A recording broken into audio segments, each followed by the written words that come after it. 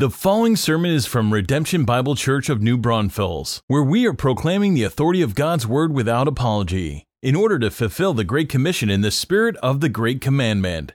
Copy of God's Word to Exodus 25 this morning. Exodus 25 will be in 3 chapters, 25, 26, and 27, as we again take a larger portion of Scripture in this series called God of Glory, as we've been going through the book of Exodus. Last week, we had several chapters as well, looking at the laws of the Mosaic covenant, and now the instructions of the tabernacle, the meeting place of God in these in these verses here for us. And so, as you're turning there in your Bible, let me ask this question. Have you ever received a gift that on the box or the packaging in some place said, "Some assembly required"?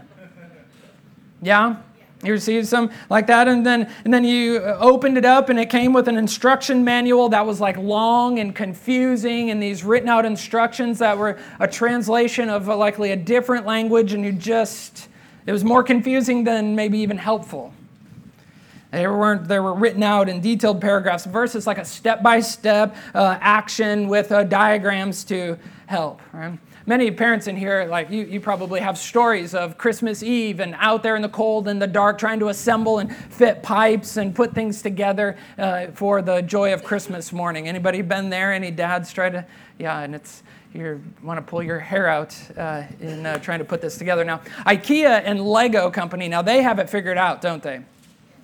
Their instructions are brilliant. Here's a cabin that's built many years ago, and Lego, they're so helpful for very simple-minded guys like me to just step by step, a few pieces at a time, and you just begin to put it all together, and after a bit, then voila, there's a house or some other Lego thing. Imagine if it wasn't diagrams and step by step, and it was all written out in detailed paragraph. It was like, okay, now put a 1x4 half-angled piece on top of another one, and then attach the white horn-looking things to the side and count 3 blocks. It'd be a nightmare, right? They would come out looking maybe not quite as nice and neat like this. But in many ways, what we have this morning are instructions for the construction of a tent. Not just any old tent, but an ornate tent, a tabernacle, the tent among many tents in a sea of people, the tent of the Lord, the portable meeting place for God and His people as this new nation forms. As the people of God are at the base of Mount Sinai, now God gives instructions for His people to come and meet with Him even as they are on the move. And church, this is a profound truth about God. His nearness to humanity. That the Creator of the universe would come and make Himself known. He would draw near to His creation. That the infinite God would come near to finite humanity, that He who dwells everywhere all the time would reveal Himself in one location. That the God who is holy and set apart comes down and comes close then to His children. And these truths are what are illustrated in their chapters on the tabernacle as we look at it together. And so how could we sum up Exodus 25 through 27? Well, we could sum it up like this. It's on the screen here, that the God of glory sets us free and comes to dwell among us. The God of glory sets us free and comes to dwell among us. Now, to recap the book of Exodus here, if you're unfamiliar with it or you've maybe just forgotten, that Exodus begins and Israel is enslaved, aren't they? Enslaved in Egypt under brutal terms there. And God, in ways that only He can do, delivered them through His judgments, through the Passover lamb, through the Red Sea, and now into the wilderness, and has brought them as this nation on the move to the base of Mount Sinai. And so they're a new nation. They have new laws. God is organizing them and how they would live and how they would relate to one another, setting the moral foundation for their life as a people. But also in the midst of the instructions like we see today, this is a new era for their worship. God is preparing His people to worship Him, to walk with Him, and to work for Him. And so he has these moral instructions. He has the 10 commandments. He's built on that foundation with more laws. And so today as it comes God's instructions for how he will be worshiped. And specifically, he's laying out the terms for how he will draw near to them and dwell in their midst. Now, church, when God is manifestly present, when he is, that is, when he is at work, when he is transforming people, when he is enlarging our understanding of who he is and growing our affections and moving us to greater obedience to him, when he is moving and present, what is our right response? It's worship. It's worship. Said simply, when God works, we worship. When God works, we worship. We come to him in humble submission and obedience. And when I say worship, I don't simply just mean singing. What we were just doing here for 30 or 40 minutes. When I say worship, I mean this. Here's a definition that we use around here at our church, that worship is offering all that we are and all that we have in right response to who God is. That is, as we grow in our understanding of the truth, when we grow in our understanding of the character of God and the work of God, the activity of God, we then respond, we react with worship. It involves many things, yes, singing, but it involves our heart, our soul, our mind, and strength as we come before the Lord. And so worship isn't just merely an hour and 15 minutes on a Sunday morning, but it is a lifestyle of God's people, ascribing to him the glory due his. Come to worship him and come into his presence as God has made himself known, then he gives us instructions for how to do that. So let's look closer at the text now. What does he tell the Israelites to do first? If he's coming to dwell, what instructions does he give first? Well, chapter 25, verses 1 to 8 tell us this. We're to serve God with your whole heart. Serve God with your whole heart. Let's read it, shall we? Look at your Bible and let's look closely at this first section here. Exodus 25, beginning in verse 1, says this: The Lord said to Moses, "Speak to the people of Israel, that they take from me a contribution. From every man whose heart moves him, you shall receive the contribution for me. And this is the contribution that you shall receive from them: gold, silver, and bronze, blue and purple and scarlet yarns, and fine twined linen, goat's hair, tanned ram skins, goat skins, acacia wood, oil for the lamp, spices for the anointing oil, and for the fragrant incense, onyx stones, and stones for setting, for the ephod and the breastpiece. And let them make me a sanctuary, that I may dwell in their midst." Now this is God's word for God's people. And so the beginnings of the instructions on the tabernacle start with God saying, hey, we're all in this together. We all have a part in the construction of this place where I will dwell. And so when the Lord is speaking these words that we just read here, remember Moses is on Mount Sinai. He's went up to the top. If you remember from chapter 24 at the end there, Moses has gone up. Joshua, his assistant, is with him, and he's in the clouds there, and it appears like fire, and there's some lightning and storms, and he's there for 40 days and 40 nights. Now, as I was up early this morning and was going through my notes and meeting with the Lord, is when the storm was rolling in. If you were up early like me, you maybe saw a little bit of it as well, as thunder and lightning and all the things. And it just reminded me of this text here. It's like, God, you were present. You are here, and I thank you that I am inside, not exposed on the mountain in the midst of a storm. And so there it's where Moses is. He's hearing this from the Lord, and what we have recorded for us in chapters 25 through 31 is what the Lord told to Moses. And when it comes to building then the tabernacle, the first thing Moses is told to go do is, hey, gather contributions to collect from the people the best of their time, talent, and treasure, so that God's dwelling would stand out from the rest.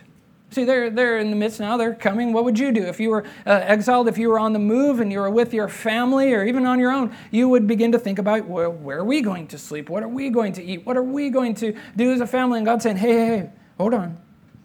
As you are beginning to make your own life together, let us also not forget the Lord. See, church, as it comes to the Lord, what does he get? Does he get the rest of what we have? No, God gets the best. Our best belongs to the Lord, not our leftovers, not our spare change, but our best belongs to God. And so as we read the text here, the contributions that he would collect include their treasure, their talent, and their time. The treasure is pretty obvious, right? Their metals, their gems, their resources. And, verse 3, gold, silver, bronze, of course. What they had here, the stones that would be used for the priestly garments, more on that next week in verse 7. But the resources here of skins and wood and all the things, the spices that they would have harvested, that they would have worked for. See, not only was God collecting from them the treasure that they had, but also their talents. This is what's in the blue and purple and scarlet yarns, the fine twined linens. These were skills, trades that they would have learned in Egypt. Maybe used as slaves to outfit the royal palaces and the places of Egypt, now being used for the Lord. And so God's saying, hey, collect these for the building up. And as you will read in the coming chapters, each of these will be used for various parts of the construction of the tabernacle structure. And so they're to give their treasure, they're to give their talent, but also their time. Look at in verse 8. Let them make me a sanctuary. Let them make me a sanctuary that I may dwell in their midst. And so we serve God with our whole heart. But church, here's a takeaway from this. Here's a takeaway. We take care of God's house and he takes care of our house. Take care of God's house and he takes care of our house. And the Lord knows this. This is why he begins here that there's a battle that takes place in our heart sometimes, isn't there? There's a battle that takes place when it comes to our finances. We're thinking internally. Maybe not all of us will say this sometimes, maybe, but we're thinking it. There's a battle. We're like, money's tight. I don't know if I have anything to contribute. I don't have anything left to give. When it comes to serving, like the Lord knows, he's like, well, in our mind, the battle that goes on, I'm with my kids all throughout the week. Somebody else can watch them on a Sunday morning. We think this battle goes on. I've done my time serving. I've been in the church for decades. Let's leave the serving, the contributing, our talents. Let's leave that to somebody else. We think we have this battle. We look at our schedule. We have all these things going on. I'm too busy to help right now. But church, this is leftover thinking. This isn't worshipful thinking. The Lord receives our best, not simply the rest. He gets our best, and we get the joy. Isn't this what we want to put our time, talent, and treasure into, where God is at work? Where He is present, where He is moving. This is what we want to do. This is what we want to contribute in, giving our best worship, our best service to the glory of God. That we who have been set free, that we who know the peace that God gives, we who know the hope of the gospel now have a contributing role in getting that message out. Not that we save people, but we're the ambassadors, we're the workers, we are the laborers in the harvest that God uses so that others would be set free in Jesus Christ. Isn't this awesome, y'all? Isn't this awesome when we have this worshipful thinking before us? Church, God has called redemption home.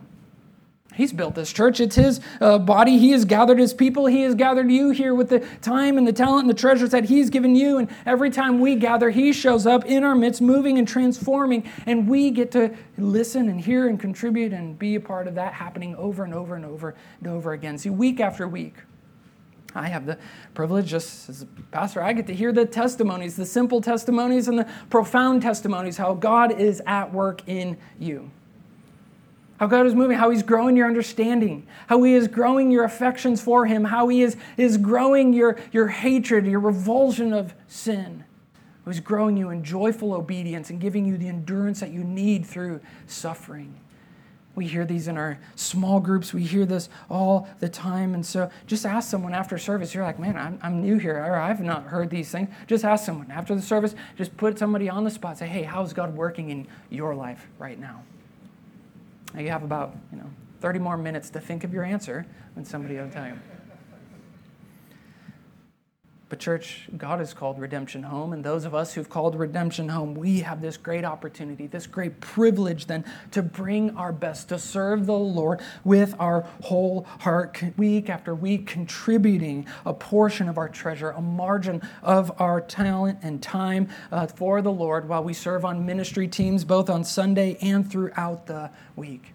And so here's just the call. If you aren't serving, if you don't, and your heart is moving your feet now to do something, then right after the service, Erin, our church admin, she'll be out at the connection desk, and she would love to get you connected with one of our ministry teams in a way that you can bring your time, your talent, your treasure to the Lord in joyful contribution to the place where God is dwelling here at Redemption. Isn't that a great joy, that God would give us?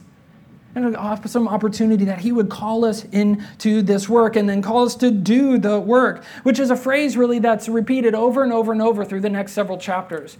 And we're not going to look at all the details of these next passages, but I just want you to see here that as he ends in verse 8, and let them make me a sanctuary, he says that again over and over. Then you shall make me, or they shall make me a thing. So look at your Bibles and get ready to flip, because I want you to just see, like, paragraph after paragraph, God is calling us to serve the Lord. Exodus 25, verse 10. Look here. They shall make an ark of acacia wood. 2 cubits and a half shall be its length. Okay, cubits approximately 18 inches. Verse 17. You shall make a mercy seat of pure gold. Down in verse 23, then you shall make a table of acacia wood. Verse 31. You shall make a lampstand of pure gold. Chapter 26, moreover, you shall make the tabernacle with 10 curtains of fine twined linen and blue and purple and scarlet yarns. Verse 7 of chapter 26, you shall also make curtains of goat's hair for a tent over the tabernacle. Verse 11, you shall make 50 clasps of bronze. Verse 15, you shall make upright frames for the tabernacle of acacia wood. Verse 26, you shall make bars of acacia wood, 5 for the frames on the one side of the tabernacle and 5 bars for the frames on the other side of the tabernacle. Verse 31, you shall make a veil of blue and purple and scarlet yarns and fine twined linen. Verse 36, you shall make a screen for the entrance of the tent. Chapter 27, verse 1, you shall make the altar of acacia wood. Verse 9, you shall make the court of the tabernacle. You get the point? There's some work to be done, right? Service to be had, all for the glory of God here. And so what are we to make of all these instructions? We're going to look a little bit closer, but what are we to make of all this? Well, here's really the second point. We're to see God in the details. In the details of the work that he's calling us to do. This isn't just busy work that God is calling them to. Everything has its purpose. And so flip back to chapter 25 now. I know we're doing some like exercises, some back and forth. It's like push-ups, sit-ups, push-ups, sit-ups. But come back to verse 9 of chapter 25. God is saying, exactly as I show you concerning the pattern of the tabernacle and of all its furniture, so you shall make it. And so why would God be so concerned about the details? Well, he's concerned about all things in our life, and so of course he's concerned about the symbolism, the details of how he would come and be worshiped. God sets the terms. We talk about that often. He sets the terms, and so in all the parts and pieces and measurements and counting, we are to see the Lord's purpose and to whom he is pointing to.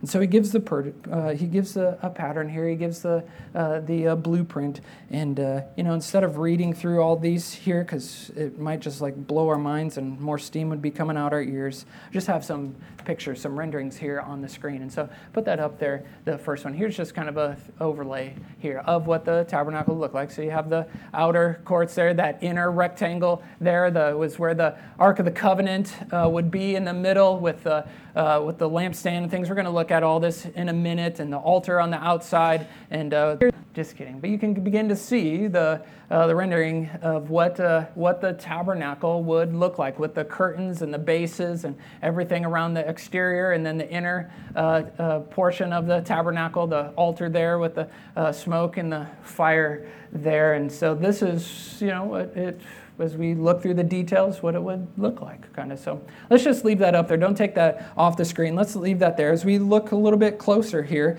because the passage here, the chapters, they have some considerable detail. But one thing is to note that even though the details are a lot, the focus on the text is less of a blueprint and more on the purpose in the design and the one to whom this is all pointing to.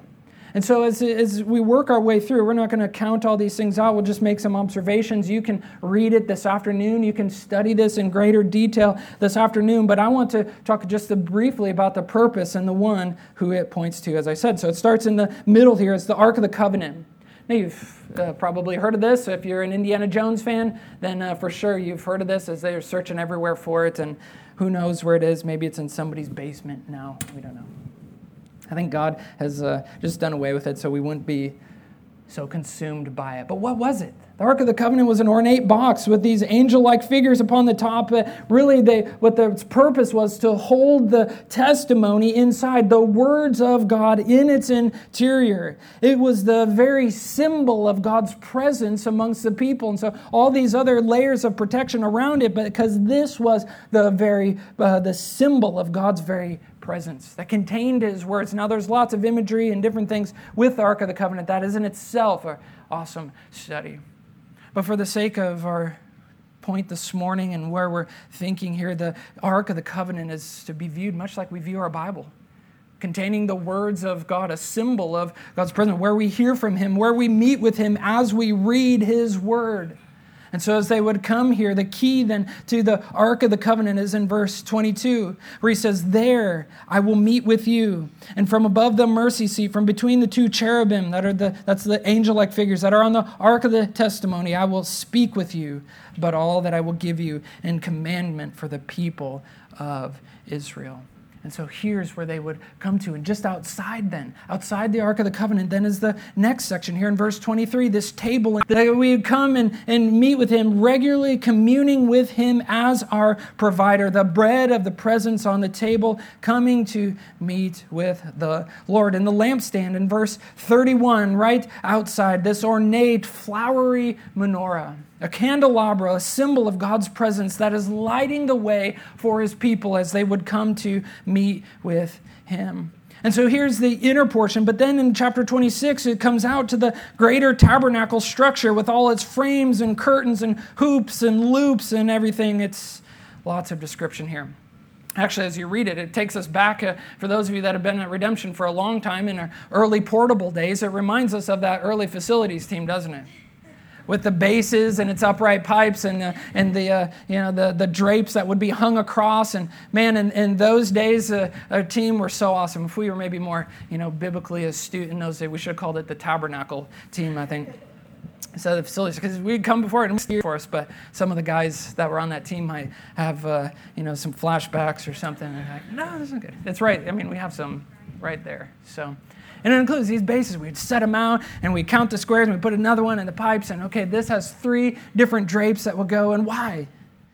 What's all this description? Why the curtains? Why did they need to be a whole sheet? Well, it's symbolic of the unity found in the Lord, that there would be no division, and the veil in verse 31 that would separate the most holy place from the rest, where the ark, the very presence of God, was inside. And so these curtains, they separated it. They separated these areas from the outside world as a reminder that God is set apart from humanity. There's not just traipsing into it. There's different ways we come in and different degrees here as we come into the very presence of God. And so the curtains are all surrounded here. But in the outer area then, in chapter 27, is the bronze altar. This altar that was made, and again, a very ornate, laid in gold, an altar different from the previous era. And we'll talk about this more in a minute here. But it had a very purposeful design. It was square, and then the corners had these curved up horns. And it was purposeful to collect the ash and such as these offerings were made here in the courtyard. See, they couldn't just come into God's presence without a payment for their sin, without a sacrifice. See, there's consequences for our sin, isn't there? Consequences in our home. If our kids sin and they disobey the rules, there's consequences. If we disobey or we don't follow the rules at work, there are consequences at work. If we disobey and don't follow the traffic or the authority, the greater the consequence, and sins against the Lord demand death. And so as God's people would draw near, if you didn't want to die, then an animal had to die as your substitute. had to die in your place. And so this bronze altar was there. The description here is it would point to one who would die in our place. This courtyard here, the outer area of preparation that is described here, it's kind of like the welcome area out there. As time will go on, it'll be called the Court of the Gentiles, and maybe that's what we need to name that welcome area out there. Just put a sign over it, the Court of the Gentiles, and no, shouldn't do that.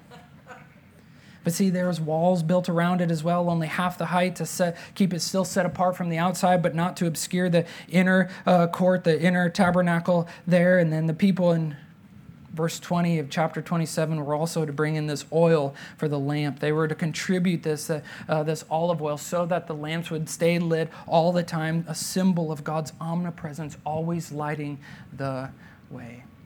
And so, like I said, we saw it last week. We know this is true. God cares about the details of our life. He cares also about the details of how he is worshiped, because each detail here is not just for busy work or meticulous busybodying, but it is to point to something in his character and his work. It points to the truth about himself so that the people of God in that day would respond in worship.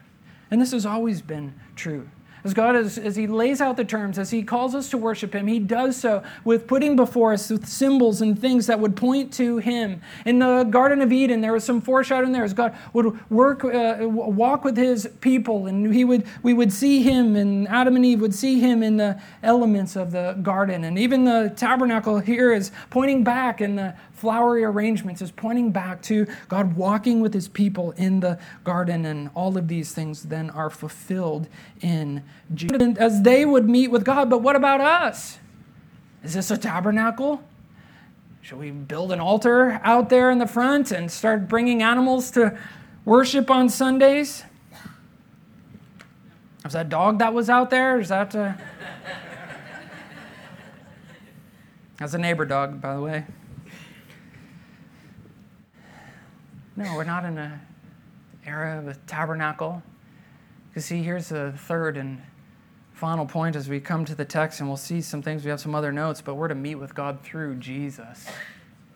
We're to meet with God through Jesus. See, there are some fundamental truths about God dwelling and relating and rescuing his people that never change. As he makes himself known to humanity in an era, as he exposes sin, as he lays out his rescue plan, and as he gives a hope for a future of walking with him and living with him forever, there are some things like that have never changed, though the terms maybe have changed about how God is manifestly present and what he is doing throughout history and in that people group. And so there's a theology, a biblical theology of God's presence. And so I just want to kind of zoom out from here so we can see, how does this all fit? Like what is this all about? And then after this, we'll zoom in a little bit more, and we're going to see Christ in it. But you want to zoom out for a second? Here's a biblical theology of God's presence as you look at the scope of the Bible. It's on the screen here for you. You can write it down or take some notes here. But the first few chapters, he makes himself known in the Garden of Eden, right? Adam and Eve are innocent, and there are terms for walking with him and rules of things to avoid and not to do. And it sounds pretty great. It's like paradise, actually, right? You open the Bible, and the first few chapters are fantastic. And you get to chapter 3. And things aren't going so great. And because sin enters the world, now sacrifices for sin are necessary. And so you have this whole relating with God and God being present on altars as he would make himself known in those names of God that you see in the book of Genesis as we get to Exodus 20. And these chapters here, now there's a whole new era as God's people are on the move, as they are a portable nation, and God would come and dwell and be among them through the tabernacle and what we are reading about here, and it would carry on for generations all the way up until King David.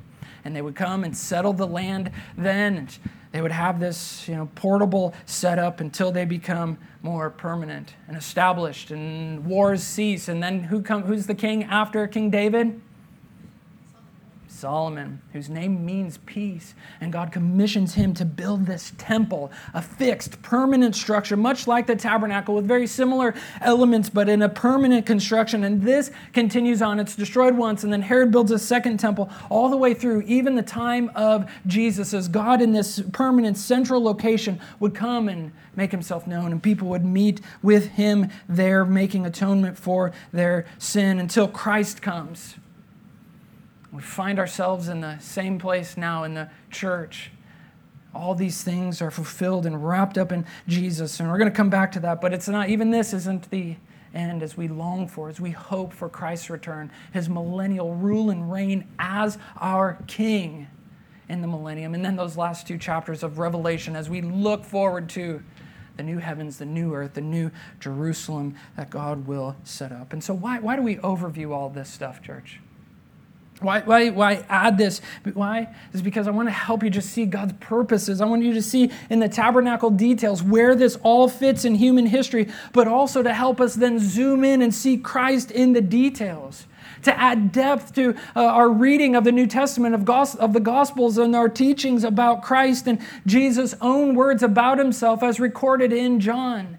As we think about the tabernacle and the elements that we just overviewed in the second point here, as you read then John, you will see how these things are pointing to Christ. You'll see how it points to Christ through all the details here that he comes and meets with us. So consider these verses here. They'll be on the screen. See, Jesus is the Word of God.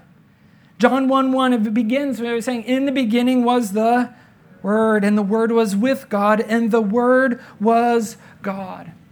See, we have in the Ark of the Covenant a symbol, a holding place for the physical Word of God, but Christ is no mere symbol, but the very presence of God who dwelt with his people then and there, and now the Spirit of God, the Spirit of Christ is in us, his people.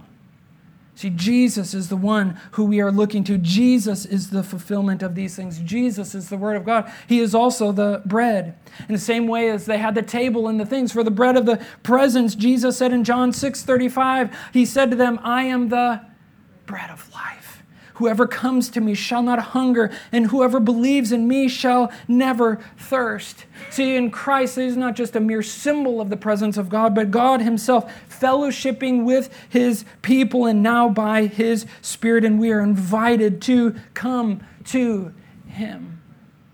Some of you in here this morning are hungry, and not for lunch in a few minutes.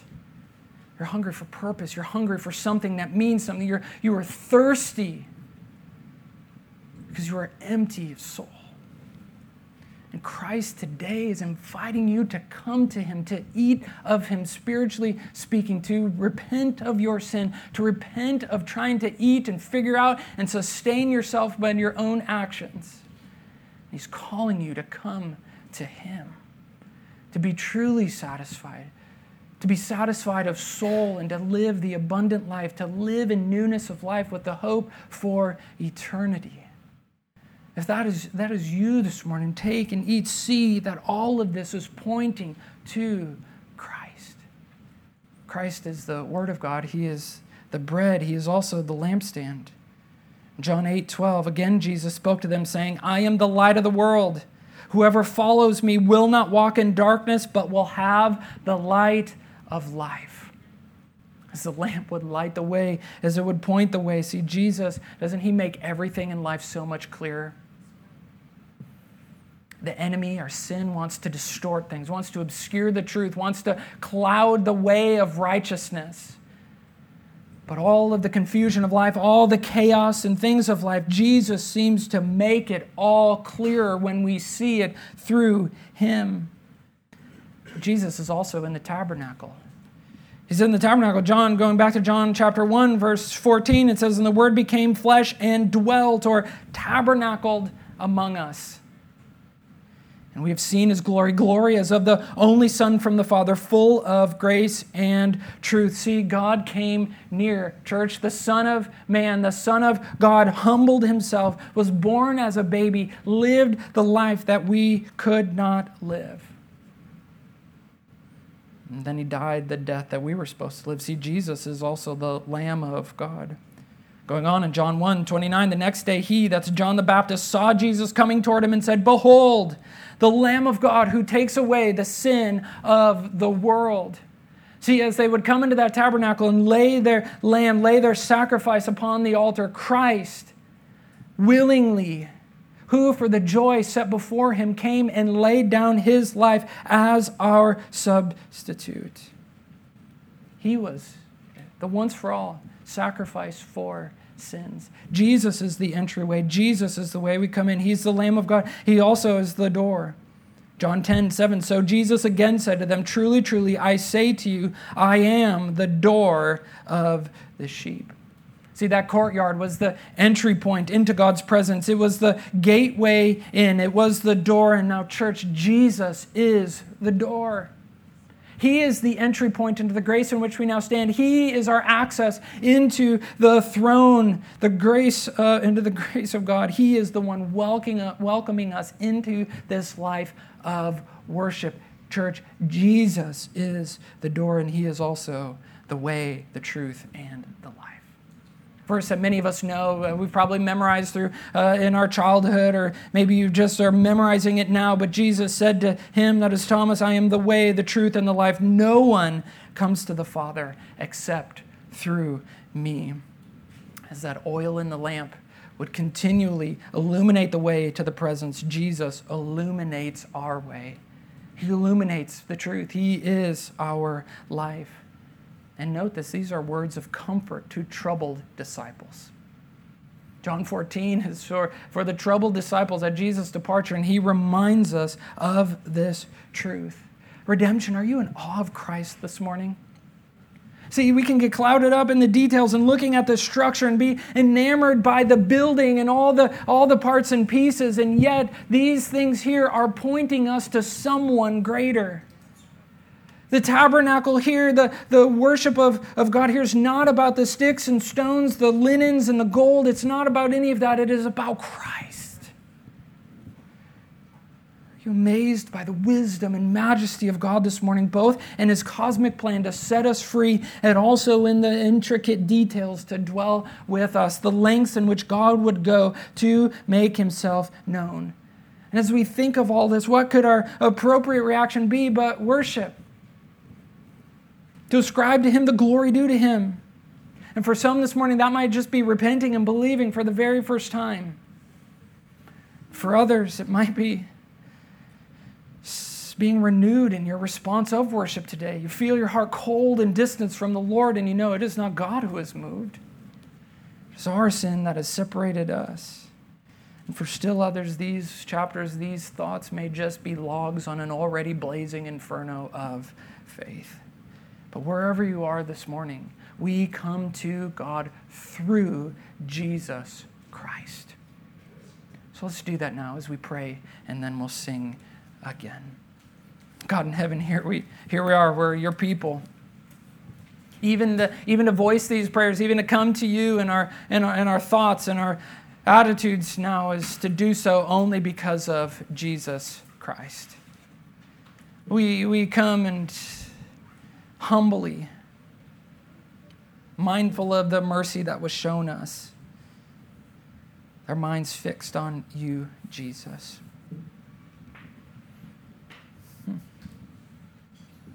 And so, God, there's just lots of details. There's lots of things here. There's lots of distractions. We're hot, we're sweaty.